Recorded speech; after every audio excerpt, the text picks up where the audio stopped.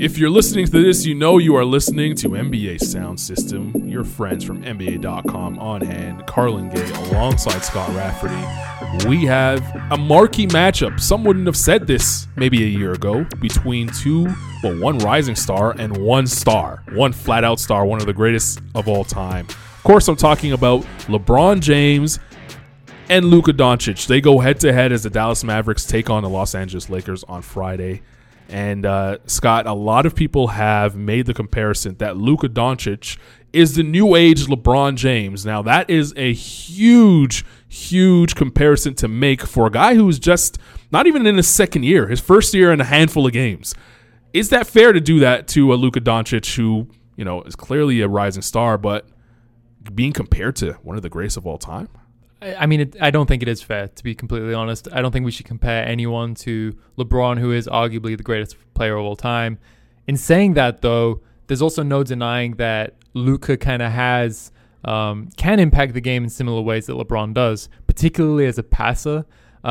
He averaged 6 assists last season, which isn't necessarily anything to write home about. But some of the passes that he's capable of making are, quite frankly, LeBron-esque. I'm not the only person who has kind of pointed this out. Even Dwayne Wade, last season in his final season, said that the way that he can find shooters in the corners while he's getting blitzed and everything like that is LeBron-like, and there's simply not many players who can do that.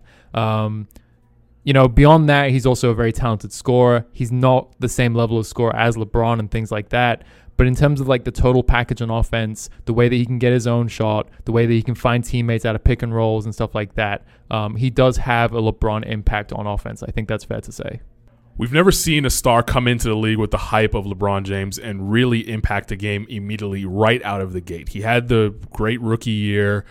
Then his second year, he leaped into stardom. He was an all-star and has been an all-star since then. Luka Doncic now into his second year. He won the Rookie of the Year, similar to LeBron James. He's now stepping into his second season. So far, the numbers are up across the board. He's expected to have a team in the Dallas Mavericks play better this season and have a better record, potentially a playoff team. Does that mean that Luka Doncic in his second year may end up in the All-Star game? I think he definitely could. He came close as a rookie last season, which would have been something, and a lot of that was the fan vote. So we already know that he's popular among the fans, and I think now that he's in his second season, now that he's putting up these numbers, as we're recording, is about 25 points, 9 rebounds, and 7 assists per game. If he's putting up those numbers on a Dallas team that's in the thick of it in the Western Conference, competing every single night, and he's kind of elevating that team to the next level, I think there's no doubt that he will be in the All-Star conversation and that he has a chance to get over some of the more established players and guys who have been in the All-Star game routinely over the last few years. I mentioned the Dallas Mavericks are a much improved team. Kristaps Porzingis, a part of that, who was a perfect 1-2 kind of combination with Luka Doncic. LeBron James didn't really have that early on in his career. Do you feel like Kristaps Porzingis, his presence alone helps Luka Doncic develop? And then finally, is this team, it took LeBron James 3 seasons, to get to the playoffs. Does Doncic do it in the second year? It's definitely going to be tough for Luka to make it this year. They're off to an encouraging start.